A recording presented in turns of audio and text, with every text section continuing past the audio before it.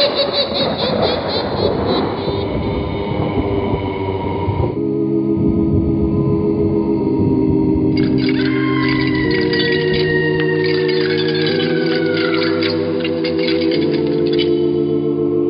Mysterious Old Radio Listening Society podcast.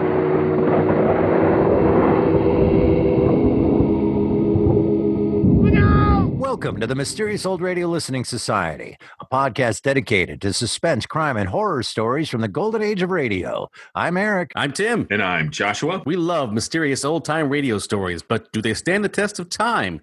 That's what we're here to find out. It's May 2020, and we're still under stay-at-home orders, so we join each other via Zoom to bring you another lockdown listener request.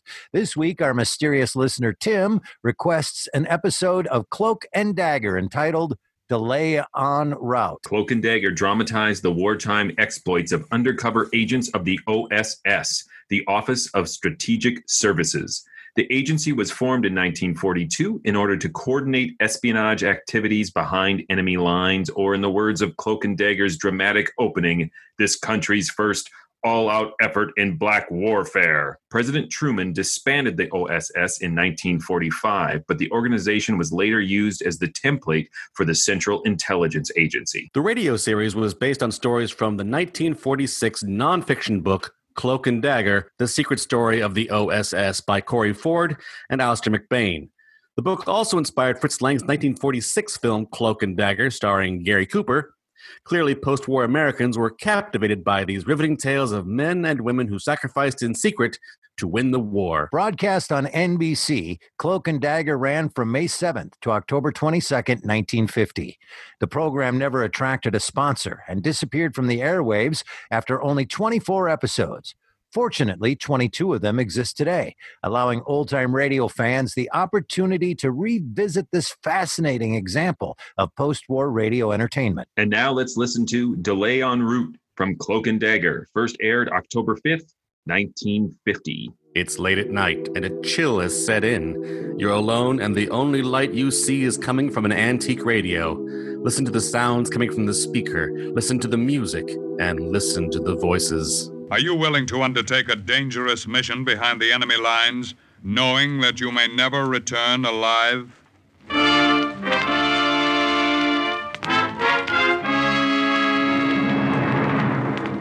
What you have just heard is the question asked during the war of agents of the OSS.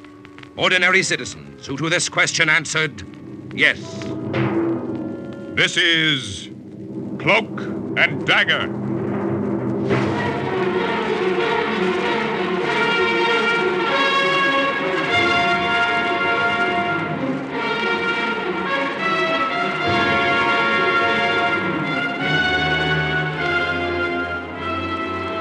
Black warfare, espionage, international intrigue.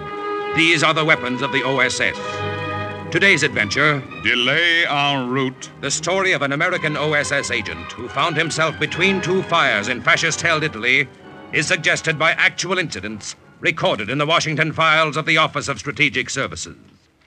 A story that can now be told. That was a big night in Sturza. We liberated the town that morning and everybody was drunk. But not on vino.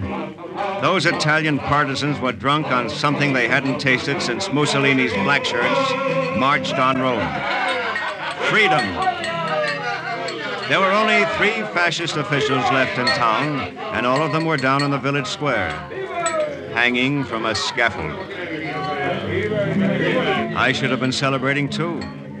After all, that was why the OSS had sent me into Italy, to help Guido Gordoni and his partisans wipe out fascists.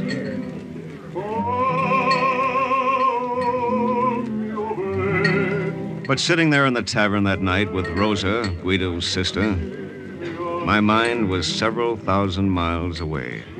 So, Roberto, you are going to leave us tomorrow. Huh? Oh, what, Rosa? The PT boat comes for you tomorrow night, no? The night after tomorrow night, Rosa. Just 48 hours. It's going to pick me up below Savona. Oh, and you are glad? Was there ever a guy who wasn't glad to go home? Home? To America, you mean? But how can that be? The war is not over. I've got a furlough coming up, a delay en route to my next OSS assignment. Oh, I see. It is nice in America, huh, Roberto? Yeah. Yeah, it's nice, Rosa. It'll be autumn when I get back to Vermont. The trees will just be turning. I would like to see Vermonte. Maybe you will someday. Oh, you know what I mean, Roberto. I would like to see it with you. Oh. Sorry, Rosa. Hey, Guido! Here's your brother. Oh, yes. Guido! Guido, over here! Ah, Rosa. Roberto. Guido, more vino, waiter. Well, where have you been, Guido? Looking for a fat fascist pig, Alberto Pelizzo. Polizzo, the big shipyard owner? Why would he be in Sturza? He's got a summer villa just above the town. I thought he might be hiding out there. I took some of the boys up, but the place was empty. I gotta find him tonight. Why tonight? Roberto, didn't you notice? There's still room for one more on the scaffold in the square. Huh? Oh, that's right, I forgot. You haven't been to the square, have you, Roberto? No, I haven't. You don't like executions, huh? Executions are all right. It's lynchings I don't like. Those men were civilians, Guido. They were fascisti. Nevertheless, they were entitled to a trial. Trial? If they had caught you, Roberto, would they have given you a trial? That was the difference between Guido Gordoni and me. He and his partisans fought fire with fire. They'd never heard of the democratic process, but I had, and I believed in it. That was why Guido and I could fight side by side and respect each other as soldiers and yet never become friends. You've not lived under the fascisti, Roberto. You've not had a wife and child murdered, as I have. Were the men you hung in the square responsible for that? Every black shirt is responsible. The men in the square, Alberto Pelizzo, all of them. When Guido Gordoni finds them, they pay for their crimes. They should pay, of course, but... But what? What, Roberto? I don't like men who say yes, but. I don't think they can be trusted. Guido, you have no right to say that to Roberto. Forget it, Rosa. I'm leaving all of you soon. You won't have to trust me much longer. I got up then and pushed my way through the crowd to the door of the tavern.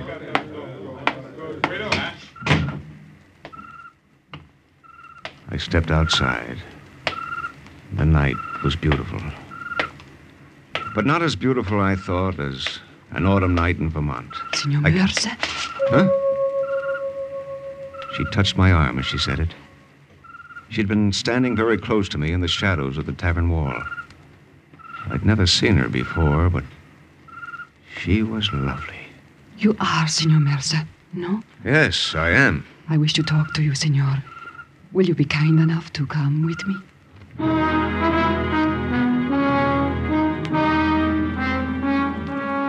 I didn't say no. It would have been hard to say no under any circumstances. Besides, her quick, frightened eyes told me it was something important. Still, I kept my hand closed around my revolver as she led me down several dark, deserted streets. This is the house, Signor. You will please go down the steps to the basement. Oh, you go first. There is someone inside, but please come in. Do not be alarmed. I'm not alarmed. Go ahead. Buonasera, signor. The man who rose to greet me wasn't armed, and he looked too old and too tired to be dangerous. Allow me to introduce myself. My name is Alberto Pelizzo. Pelizzo? Young lady who brought you here is my daughter, Maria. It was good of you to come with her, signor. But it wasn't very wise of her to bring me. Why? Because you might turn us over to the partisans? Because I will turn you over to the partisans. I think not, signor. No? On the contrary, you will be careful to protect us from the partisans. You will take us out of Italy alive. He will see to it that we arrive safe and sound in America. What makes you think so? Is your government informed, Senor Mercer, of our recent experiments with radio-guided aerial torpedoes? I don't know. I could inform them. These experiments are being conducted in my own laboratories. I know more about them than any other man in Italy. I see. Also, a new type of submarine capable of great underwater speed. All right. Also, the long-sought electromagnetic pistol for torpedoes. All right. Also... All right. I get the point, Polizzo. I thought you would. You'll turn over this information to Allied intelligence if I get you safely out of Italy. Precisely. Well, Signor? I'll have to think about it. Don't think too long, Signor. And don't discuss it with your partisan comrades. I'm quite sure that bloodthirsty Guido Gordoni would not let my usefulness to the Allies prevent him from hanging me. He was right about that. Not that Guido Gordoni was bloodthirsty. He was simply an angry and bitter man. Nothing in the world would prevent him from hanging Alberto Polizzo. Well, I was pretty bitter myself as I headed back to my room above the tavern. I didn't like keeping secrets from Guido, and I didn't like helping fascists. But I knew already what I had to do. I knew that when I went aboard that PT boat in 48 hours, Polizzo and his daughter would be with me. The OSS would want it that way. Hello, Roberto. Rosa, You were gone a long time, Roberto. what are you doing in my room? Waiting for you? I went for a walk. Yes, I know. I saw you. What do you mean you saw me? I was watching from the window when you walked away from the tavern. Who is she, Roberto? That's none of your business, Rosa. I will make it my business. Is she the one who is going with you to America? Is that why you cannot take me? Is it with her that you will spend the autumn nights in Vermont? Rosa, you're a fool. No. You were a fool, Roberto. You cannot conceal her from me. I will find her before tomorrow night, and when I do... Yes? When you do? Life is very cheap in Sturza these days, Roberto. She meant it. She didn't make idle threats. She was like her brother that way. It took me a long time to fall asleep after she was gone. Getting Alberto Polizzo and his daughter safely out of Italy was beginning to look complicated. The next morning, it looked even more complicated. Rosa told me what you did last night, Roberto. It was very stupid to go alone with a strange woman. But she was a beautiful woman, Guido. Mm-hmm. She might have led you into a trap. You know, there is still fascisti in Sturza. No important ones, I'm sure. The mayor, the magistrate, and the prefect of police are all hanging in the square. Who else could there be? Alberto Polizzo. What makes you think... You said his villa was empty. It was. But I don't believe he had time to escape. I think he's hiding out somewhere in town. And I'm going to search every house, room by room, until I find him. And then you'll string him up, too? Oh, with pleasure. He might make a valuable prisoner of war. He's a big wheel in the munitions and shipping industries. He'd have a lot of information that would be useful to the Allies. And who would trust the information of a fascist? Not you, apparently. You're right, not me. His information will not save him. If I find him, Roberto, I'll kill him. And that settled that. There was no question from then on of letting Guido in on my plans. Not if I hoped to save Polizzo's neck. And I had to save it now. The information that Guido scoffed at could shorten the war by weeks, months, even years. 10 minutes later, I was knocking at the cellar door. It was opened immediately, but not by Polizzo or his daughter. Si, senor. Who are you? Dominic, senor. The owner of this building. There was a man and his daughter here last night. Oh, they are still here. Come in, senor. Good morning, senor.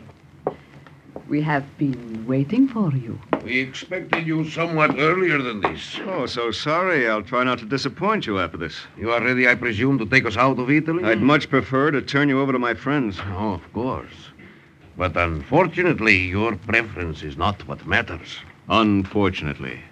When do we leave, Signor? You leave Sturza tonight, Italy tomorrow night. Signor, we are grateful.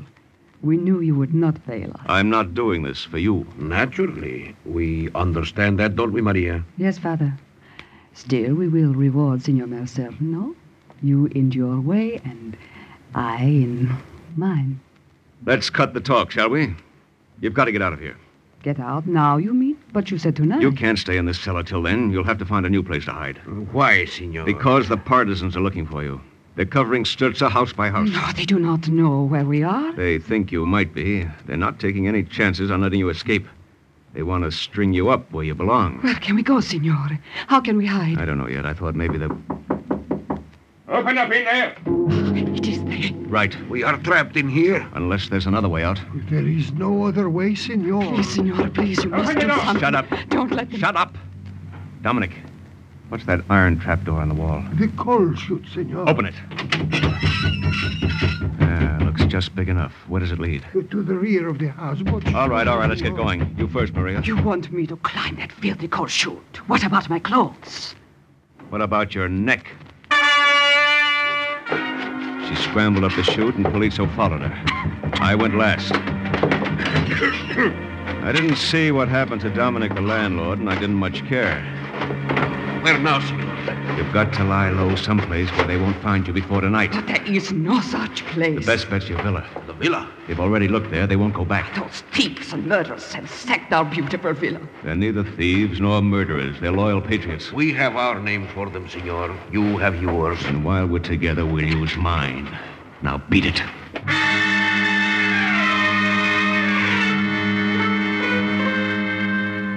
I arranged to meet them at the villa at dusk. I watched them trudge off, smeared with coal from the chute, looking like the peasants they despised. At least there wasn't much chance they'd be recognized. But I wasn't exactly recognizable either, so I washed off in a little stream at the edge of town. Then I went back to my room. Where have you been, Roberto? It was Guido. He was sitting at the table in the center of the room, and lying in front of him was his revolver. Where have you been, Roberto? Out. Out? Where? Just out. Oh, just out, huh? All right, Rico. Bring him in. Inside you. Come on. Here is a friend of yours, Roberto. He appeared in the doorway, prodded by Rico's carbine. He was no friend, only an acquaintance, a very recent acquaintance. He was the landlord, Dominic. You were hiding a man in the cellar of your house, Dominic? Si. Well, who was he? Who was he? Alberto Pelizzo. Alberto Pelizzo, huh? And he had a caller this morning. Si. Who was the caller? That man, Signor Mercer. All right, take out the old man, Rico. Please. Out with you. Roberto, Well, I want Pelizzo. you can't have him.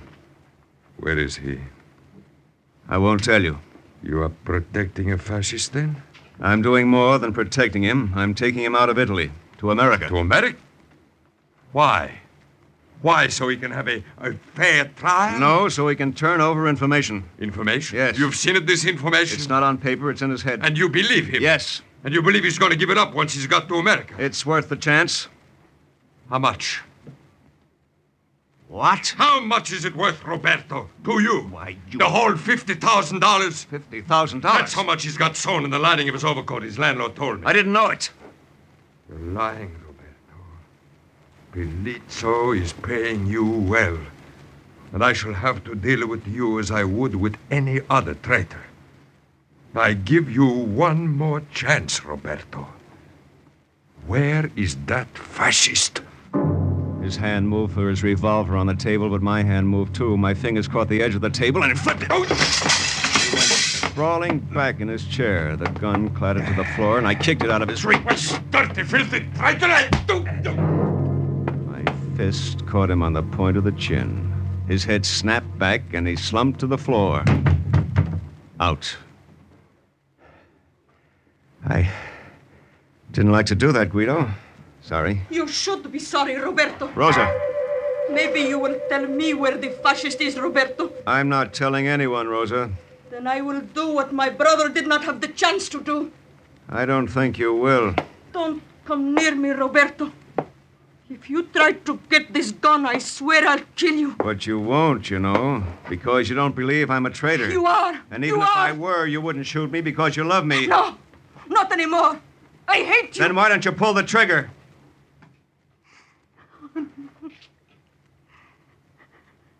Give me the gun, Rosa. Take it. Take it and go. I went down to the street. The car that Guido had commandeered for his use in Sturza was parked in front of the tavern. I went over to the driver. Antonio, Guido wants you. He is upstairs, Signor Mercer? Yes, in my room. Hurry. Está bien, Signor. Ando subito.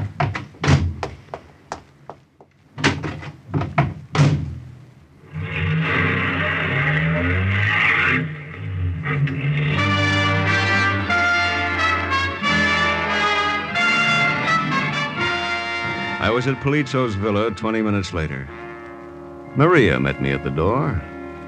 The way she was dressed, you'd have thought she was sailing for America on the Queen Mary. Signor Mercer, how nice that you have come early. Where's your father? In the library. This way.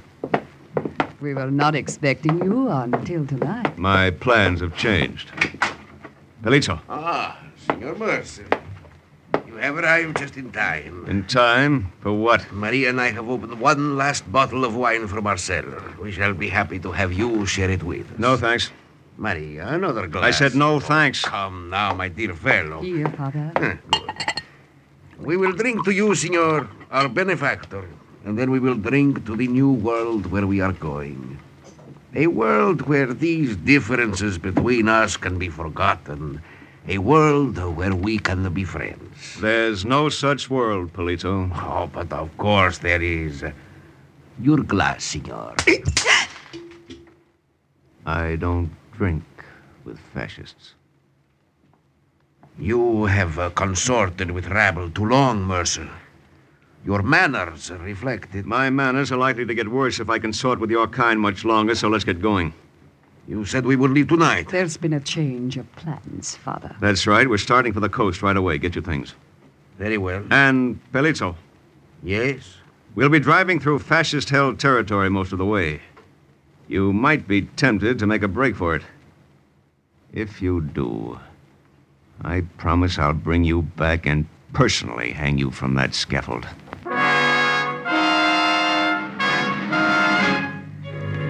We left then. I drove the car. Polizzo sat in back, but not Maria. She was beside me, very close beside me. Her perfume was heavy and sweet. Your thoughts are so far away, Signor. Very far. You do not like me, do you? No, You do not think I am beautiful? not nearly as beautiful as my thoughts.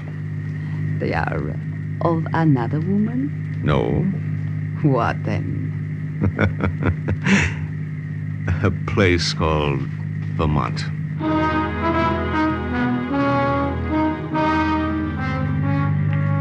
It was night when we reached the main highway to Savona.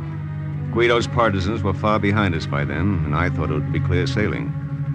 I was wrong. What is the matter? Why do you slow down? Look up ahead. Roadblock. Roadblock? Partisans? No, not partisans. This time it's your friends. Remember, Polizzo, I'm waiting for you to say just one wrong word. Let me see your papers. You're in the back seat first. Here they are. You will find them quite in order. I will be the judge of that. Alberto Pelizzo. Yes? So, you are Alberto Pelizzo, are you? Yes, I am. All right. Come with me. All three of you. But why? What is the matter? This man is lying. Alberto Pelizzo is dead.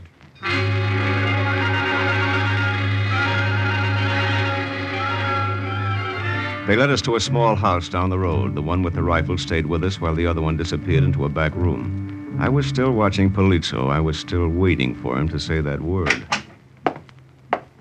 Here is the man, Major.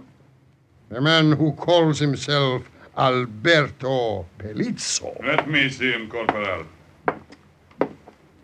So, why should he not call himself Alberto Pelizzo? You recognize me then, Major? But of course, senor, and I am delighted to see you. Our information was that you had been captured by partisans. I deeply apologize for the inconvenience we may have caused you. No. Apologies are necessary, Major. Now, may my daughter and I proceed to Savona? Certainly, senor. And this man who is with you? This man? Si. You wish him to accompany you, senor? Well, yes, of course. This man is my chauffeur. I didn't get it. I didn't understand why he'd done it. Not until we'd started toward the car. The major who escorted us walked ahead with Maria. I dropped back to have a little private talk with Pelizzo. You could have turned me over to them, but you didn't. It wasn't out of the kindness of your heart, I'm sure. Why else, Mercer? You have been kind to us. We are kind to you. No fascist was ever kind for a reason like that. Can you think of another reason? Maybe. You have no way of leaving Italy without me. You know the war's lost. If you're still here when the Allies march into Rome, you won't have any way to save your precious skin. You want to get out while you can. You're no fool, Senor Mercer. You can understand my reasoning, can't you? Sure, I can understand it. It's an old story. Rats always desert a sinking ship. Why, you insolent... Easy, watch it. The Major. I was just telling your charming daughter, Senor Pelizzo, that there is really no need for you to go to Savona. Huh? After tomorrow night, you could return to your villa at Sturza. The partisans have taken Sturza, Major. And not for long, Senor. A full division of our infantry is on its way from Genoa to carry out a surprise attack on them. We are going to deal with this bandit Guido Gardone once and for all. Within 48 hours, it will be Guido Gardone himself who will be hanging from that scaffold in the village square.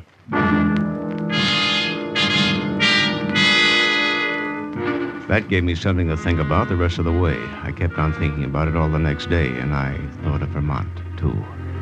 Yes, I thought a lot about Vermont and how those trees would look in the fall to anybody who was lucky enough to see them. The roar of the surf against a lonely stretch of beach below Savona drowned the noise of the PT boat's motors. We didn't hear it, but we saw it lying offshore. The dinghy it put over its side scraped against the hard sand of the beach. Lieutenant Mercer? Yes? Bosun's mate Curtis, sir. Do these people go aboard too, Lieutenant? Oh, yes. Here's a letter. Give it to your skipper. It explains who they are. Yes, sir. But aren't you coming, sir? No. Senor Mercer, you're not going with us? I don't understand. I think I do, Maria. The noble Senor Mercer is going back to warn his friends in Sturza of the surprise attack. That's right, Pelizzo. Oh, no, senor. Why should you bother with that rabble? They happen to be my allies. But you said they would kill you if they saw you again. They will. I'm hoping they'll listen to my warning anyway. But that is foolish to risk your life for them. It does not make sense. It wouldn't to you, Maria. Not yet. Maybe after you've been in America for a while it will. Take them away, Curtis. Yes, sir. So I didn't go to Vermont. I went back to Sturza instead. It was noon the next day when I walked into the tavern. Guido was there, and Rosa. Roberto, you've come back. Yes, I've come back. Well, the traitor returns. Maybe you didn't believe me when I said I'd kill you. I believed you, Guido. Rico, take his gun. That won't be necessary, Rico. Here's my gun. Roberto. Quiet, Rosa. You're ready to die, traitor? As soon as I've given you my report. There's a full division of fascist infantry moving up from Genoa. They're planning to spring a trap tonight. You'd better get out of Sturza. I don't believe you. The fascists are too busy at Salerno to send a division here. All right, I'll tell my best, Guido, if you don't believe me. I believe him, What Guido. are you doing, Rosa? Get away from him. No. Get out of the way. I tell you, I'm going to kill him. Then you'll have to kill me, too. Rosa! Very well. We will see if you're right about him, Rosa. Rico, we're moving out of Sturza immediately. Pass the order along. Si, Guido. But what about Roberto? What will you do with him? We'll take Roberto with us. If the fascisti do not attack tonight, there will be no more room on the scaffold tomorrow. The fascists did attack that night, but there wasn't a partisan left in Sturza. We had evaporated into the hills. Yes, I said we. I went on working with Guido Gordoni, helping to direct the campaign against the Blackshirts. We were never friends, Guido and I, but we did have a common enemy. A year later, I got back to Vermont.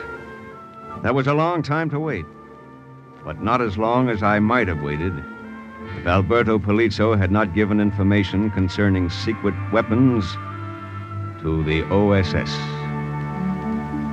And once again, the report of an OSS agent closes with the words, Mission accomplished. Listen again next week for another true adventure from the files of the OSS on Cloak and Dagger.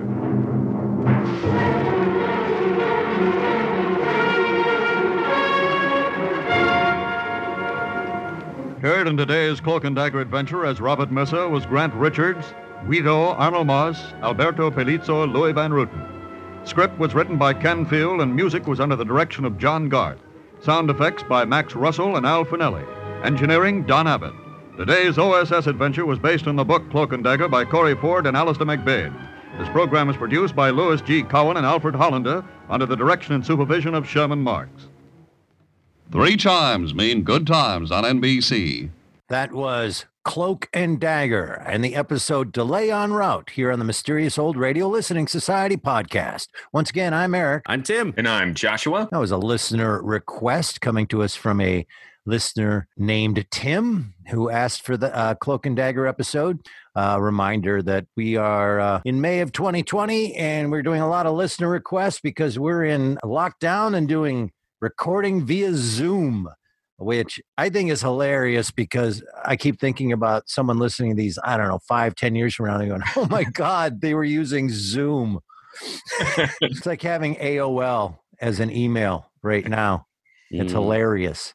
And I know people that do. Anyway, so let's start things off. First of all, it was awesome to have something from a series we have not listened to before. I really was excited and happy for that, nor have I listened to it in my own time. And I've had it on my list for a long time. I keep coming across it. And I think one of the reasons I never got around to listening to it is that I don't think this is going to jump into our format of the podcast. And so it's really nice to finally get a chance to listen to Cloak and Dagger and figure out what it's all about. Now, let's start with the opening.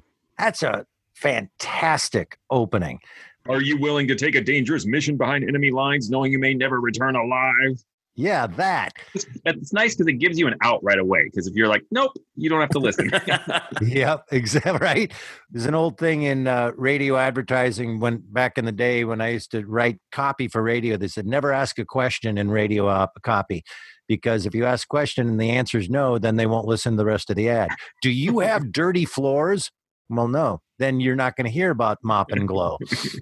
So it's a fantastic opening. I love everything about it. I'm going to get this note out of the way because it's such an odd note that I don't know if anybody's going to connect with me on this. Have either of you heard of or played the video game called Medal of Honor? Heard of it. I have not played it. I don't play video games anymore. Well, Get out. So I'm over the age of 10, guys. So I don't either, except we had a thing happen called a pandemic, and they told me I couldn't leave the house. And so I went and I found this old PS2. One of the games I still had was Medal of Honor. And I am telling you, someone out there is going to understand after listening to this what I'm talking about. This was like listening to one of the levels of Medal of Honor, which is a World War II shoot the Nazis game, and sneak around corners and shoot people and meet people that have accents. So it was really interesting because I have just been playing that to pass the time, and I'm on, I don't know what level I'm on. It just keeps going. It won't end. And it's really similar. But there, that's my weird thought. Good note. All right, let's vote. I have a weird little, before we start talking about it too much, thought that was in my head of us being Midwestern and that we were going to have to discuss this and keep saying cloak and dagger. Dagger. So, Joshua, let's throw it to you. What are your initial thoughts on the old Cloak and Dagger? Had you ever listened to it before? I've never listened to it before. I found it really fascinating, particularly the moral and narrative conflict. And I'm assuming, based on our mysterious listener Tim's email, that this was a bit of a departure from the series, putting the protagonist in a bit of a dilemma where usually they're fighting the fascists or fighting the Nazis, and he's in a position to protect a fascist. So that I found fascinating for several reasons, just the departure from the norm, but also that it takes the time to really lean into the arguments on both sides of what is justice without the democratic process. But it also takes the time to point out that, hey, arrogant American, your wife and child wasn't killed by these fascists and you haven't been living here. So there's a lot to unpack in this episode. Yeah, it's a very fascinating historically, for sure. I think that without even a vote, I think we can all agree, and it was pointed out in Joshua's intro that he wrote as well, that this is of historical significance. Does anybody disagree with that? I mean, that's tough of how much this radio show in particular is of historical significance versus the content of what the story it's telling. That is absolutely of historical significance. I also think that the show itself is historically significant in the sense that we really wanted stories of heroes after the war. Memorial Day is coming up, and every Memorial Day, there's 5 or 6 war movies that I love. And they are those 1950s bloodless, dying with your boots on, heroic.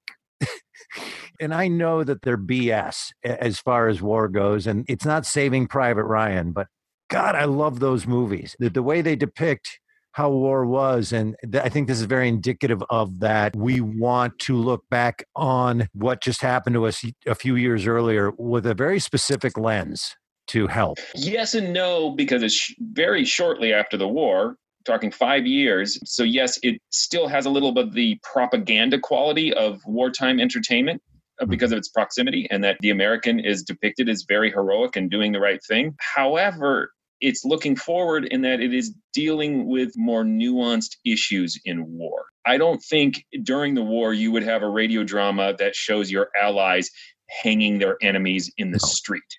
No, and I agree with that. And that's why I say historical significance. It's at a specific time in our country where both things were happening. And those things were happening in the movies as well, that they were heroic depictions of what we had done, along with some hard questions. I mean, Road to Burma is a difficult movie in some ways to watch, and also kind of goofy in some ways, like there's a bunch of movies like that. Between 1950 and 1955 especially, they all historically kind of towed that line. And the line I really love: don't push me too far into thinking too much about, just enough. Let me think about war just enough. It's very striking, and I like very much that it does give fair screen time, radio time, whatever, to both sides of this argument, but it is unequivocally both narratively and all around, like there's the one side that's right according to this story, even if they're totally fair to the other side. I was just about to comment on that, because I think what is fascinating about it is also frustrating about it, because it seems like the dialogue and the scenes are presenting two sides of an argument, and then as soon as it moves into narration, it's far more didactic. As Tim said, it does not let you consider what is right yourself. It tells you. It's very definitive. I wasn't frustrated by that. I found that this telling both sides was a very interesting aspect of a show I took to be, this is kind of, if you take away the name and place, this is kind of a standard war adventure storytelling. Here's what frustrated me about it. It frustrated me from a narrative point of view because this dialogues, the discussion of justice through a democratic process or justice through whatever means are available to you in the moment, present the possibility of a story that you're not quite sure where it's going to go. But once it establishes its firm point of view, you know it can only go one direction. So every time there's a surprise, you pretty much know how it's going to play out because the American has to win and he has to prove that he's right. And you just hit on why I love it so much.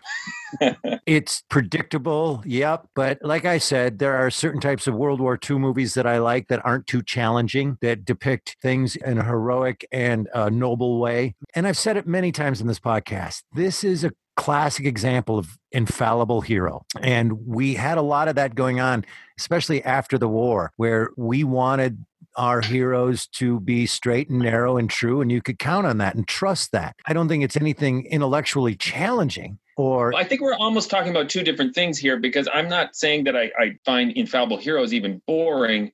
I'm saying that when there's literally an almost omniscient voice telling you what is right coming into the story, it takes some of the suspense away. I'm just purely talking about it from a narrative point of view. This, more than anything I've heard in a long time, points out how a strong authorial voice that overreaches can ruin suspense. Yep. I don't think there is any suspense. I don't think this really fits the format of this podcast for a lot of reasons. It almost has some great moments of suspense if you trusted things could go many different ways. Correct. I think when Rosa pulls a gun on him, if you could trust that maybe she'd shoot him. When he returns to the village to warn them that the fascists are coming, if we didn't know what a strong point of view it was coming from, we could think maybe this guy's gonna die doing this. Or maybe Guido's going to kill him. Actually, my frustration with the episode, and I totally 100% just brought this with me,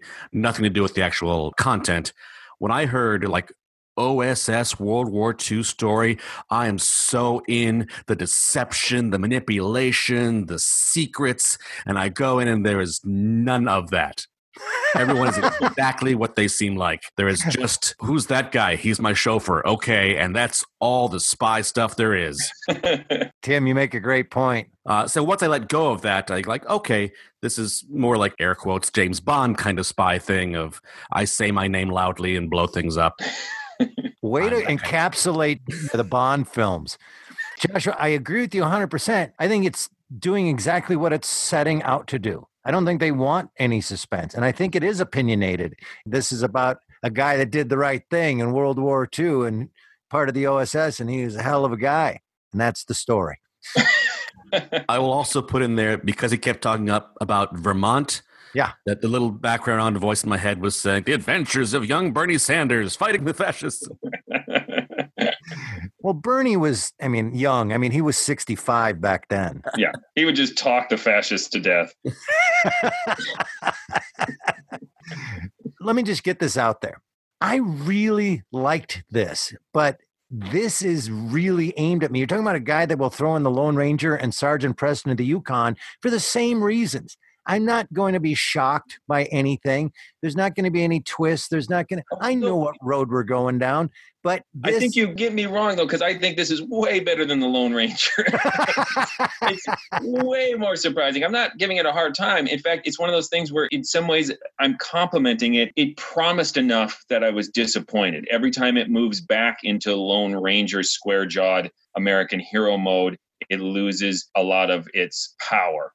And I loved the half of it that was in conversation with other characters of different ideologies and working things out. I did not expect that. And I love that about it. I wish it had left room for suspense within that. Yeah, I don't think, Joshua, that we're talking about two separate things as much as we're talking about two separate things.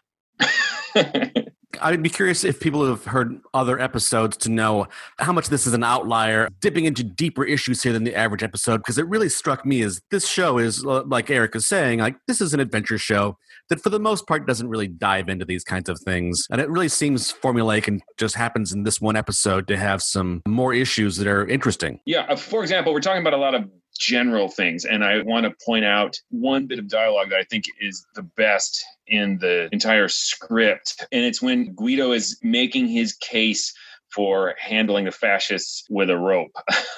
And he says the fascists killed his wife and child. And Roberto asks, were the men you hung in the square responsible for that? To which Guido replies, every black shirt is responsible for that and they'll pay for their crimes. So Guido is expressing this kind of idea of shared culpability that I think the country's just starting to grapple with, looking back at Nazi Germany and regular citizens. How much were they aware of what was going on? So that's interesting. And then further, Roberto says, well, they should pay for their crimes, but, and Guido gets this great last line, a very 21st century line, and he says, I don't like men who say yes, but. Sounded like the beginning of an argument on the internet. That felt like that scene could be written today. It did not feel 70 years old like other elements of the script did. I am always fascinated by the discussion of culpability in war. It's really a fascinating topic to me when someone says, well, I was just following orders. And I have so much empathy for that. And I also don't. Do you know what I mean? Like, I can't wrap my head around how I feel about that. If they were threatening my family, or if I knew that I had to do these things in order to survive, would I stand up and say, nah, I'd rather die? I think it grapples with that a little bit. Like, hey, are these guys responsible? It's also historically, I don't know how much it's World War II specifically, but the question of, well, if they were soldiers, that would be one thing, but these were civilians. And this sort of old-fashioned sense of war is just soldiers. People with positions of power, civilian power, though. I think they mentioned it's the mayor, it's the head of the police in the village. So they are people in power who were working with the fascists. But he specifically says if they were soldiers, that would be one thing to execute them. I have not listened to the other shows. We keep saying that this is an outlier of the normal Cloak and Dagger. How do we know that? Did you guys sit and listen to a bunch of Cloak and Daggers? Well, Tim mentioned it specifically in his email, which we did not include in the opening because his email went into detail about the plot of the episode, which I didn't want to spoil at the top. Right. But he felt it was interesting because it put the OSS operative in a different position than usual, having to protect a fascist and actually get him out from under the nose of an ally for what he believed to be a good reason. I'll tell you this, that I'm going to listen to more Cloak and Dagger because it seems to me to be aimed right at me. The easy listening old-time radio, you know, that passive listening, that great to fall asleep to. It doesn't challenge me. Like I said, I only listen to Sergeant Preston of the Yukon to hear winter wind sounds. It's calming. I think it's a hugely unfair comparison. It is unfair. I mean, that's pablum. This is not pablum. But what Tim's saying is that if this was an outlier, then it must be on the other end less controversial. So I'm just assuming that it gets more, yay Americans, yay our heroes, look at all these heroes, and which is great. And I'm probably going to, this Memorial Day, throw in about 3 or 4 Cloak and Daggers while I'm watching The Longest Day and all the rest of my favorite movies. Well, one of the things we haven't talked about that really makes it stand out to me is like, this seems like this is not meant to be highbrow material, is the women. That you have the woman who was in love with him and the woman who wants to sleep with him for other reasons.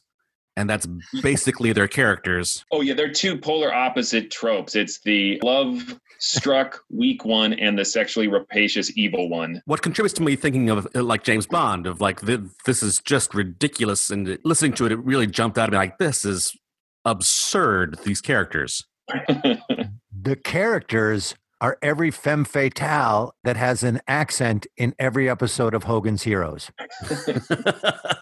The idea that she's in love with him and he knows it, he doesn't acknowledge it at all ever, and he's not in love with her. How does that even happen? Well, he's got all these big manly ideas to think about, like justice and victory at all costs and Vermont. Right. There's a lot of Vermont talk. If you live in Italy, you're thinking all the time like, Vermont. Which makes you a crappy person because he's nicer to her. I thought they were playing on spy tropes, that you let these affections develop to see how you can use and manipulate the person who has feelings for you. It Right. pays off. She's going to shoot him, and he just says, "Oh, but you love me, right? Thanks, bye." And the whole time I was going, it'd be great if she just shot him. It'd be so surprising and awesome. She's not going to do it.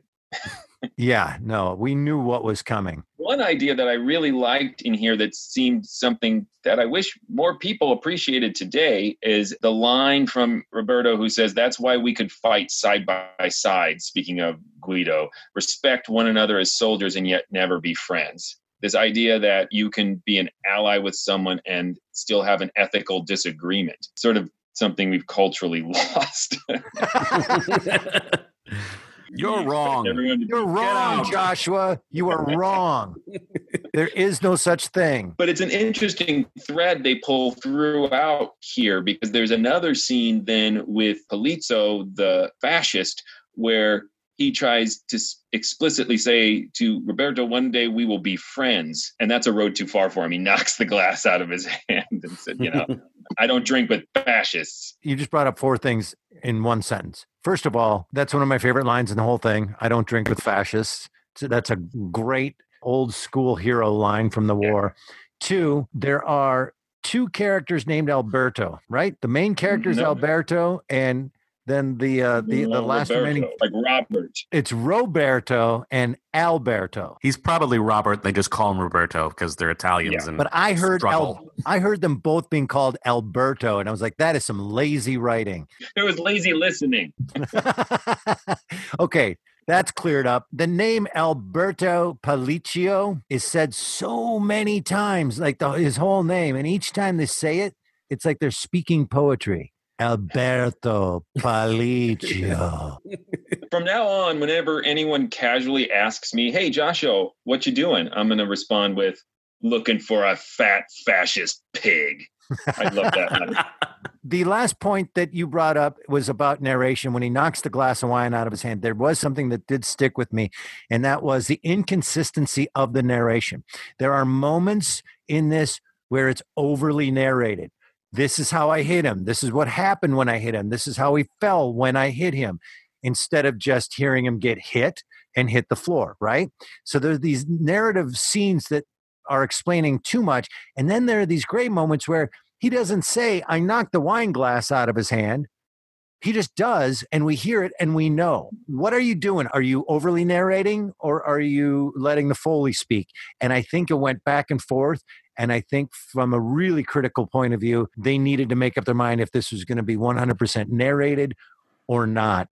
And I thought it was a beautiful moment when he knocked the glass of wine out of his hand, because you could hear it and it sounded great. Overall, though, I think the Foley, they had limited skills and resources for this. The footsteps are all very weird. Well, this is transcribed by this point. I don't think it's done live. I think it is put together completely in studio, and I'm sure they're all on sound effects records now. And yeah, it doesn't always line up that well. I mean, it's hard after you've heard like 1950s Dragnet that is so precise and so textured to hear something like this that is a little fast and loose. And I don't say that to be dismissive if it's bad. I just think they did not have the resources that Dragnet had. Yeah. I'm willing to agree with you. I think you're right, though. Some of the footsteps didn't match where they were and where they were going. I do hope that in the letter that he sent to the PT boat with the actual guys, that one of the things in that letter was he has $50,000 in his overcoat shaking down. Yes. Yeah, they kind of. You're just gonna let him go with that? $50,000 in today's money is $1 trillion. Take your coat, go be rich in America. That is the motto under the Statue of Liberty, Tim. There were a lot of red herrings, particularly toward the end of this. Like, I wasn't sure what suspense they were going for. There was that moment where the script treats it like a twist that Polizzo does not turn in Roberto to the fascists at the roadblock, but we already know he wants to get out of Italy safe. I mean, presumably there was the fear that he just wanted to get out of the partisan-held territory of Italy. But again, we know the American has to be proved right, so it wasn't terribly suspenseful. So I think that $50,000 and that whole sequence with the fascists was just a little bit of padding. We needed a sort of suspense moment here, and they just, okay, so maybe they get caught. No, they don't. That's fine. Now that would have been great narration right there. Skip right over the scene. Well, let's send this thing to a vote. Tim, you're starting. See, this is weird. I definitely enjoyed this, but the parts of it that sort of struck me as odd were specifically parts that I might say, like, this doesn't necessarily stand the test of time. It's really old-fashioned in some of its women. Particularly, I thought with like every woman falls in love with him and instantly, and it'd be perfectly reasonable in like early James Bond movies, but there's a reason those doesn't show up in modern James Bond movies because it's so weird and dated to hear. So definitely enjoyed it. I think this episode in particular was a really high accomplishment for a show that for the most part just does sort of standard adventure. A really twisty way of like, pretty good. I agree. It's very tropey and it's very simple, but I love the opening. I love the adventure quality. As you guys know, I love adventure stuff a lot. I would say it's historically significant for the reasons we discussed as well. It's not a classic, but it's this for sure for me. A lot of fun. Yeah, I mean, I essentially agree with you guys. I think I like it because of the complex philosophical arguments it plays with and throws away. I think it is fascinating for that reason. But I was a little disappointed, like Tim said, particularly with the female tropes. I mean, I don't even mind taking something in the context of its own time if it was interesting or fun. The story elements with them are really predictable, and I think were really predictable in 1950. So yeah, it is both historically significant, yet it's very modern, and it stands the test of time, and it doesn't. It's a really weird story. I don't know what my reaction is to it entirely. I liked it, and I didn't, which makes me like it. I'm going to be listening to more of these. I'll check in with you guys and let you know how it goes. All right, we'll be waiting. Okay, Tim, tell him stuff. Please go visit ghoulishdelights.com. That is the home of this podcast. You'll find other episodes there. We've done a lot of other episodes. You'll also find that's a great way to get a hold of us. You can leave a message. You can comment on episodes. You'll get links to social media pages. If you have an episode you'd like us to listen to, like our listener, Tim, just let us know and we'll add it to the list. You can also go to patreon.com/themorals and support this podcast. Right now, we have a lot of great perks. We have a monthly podcast dealing with serials and cliffhangers.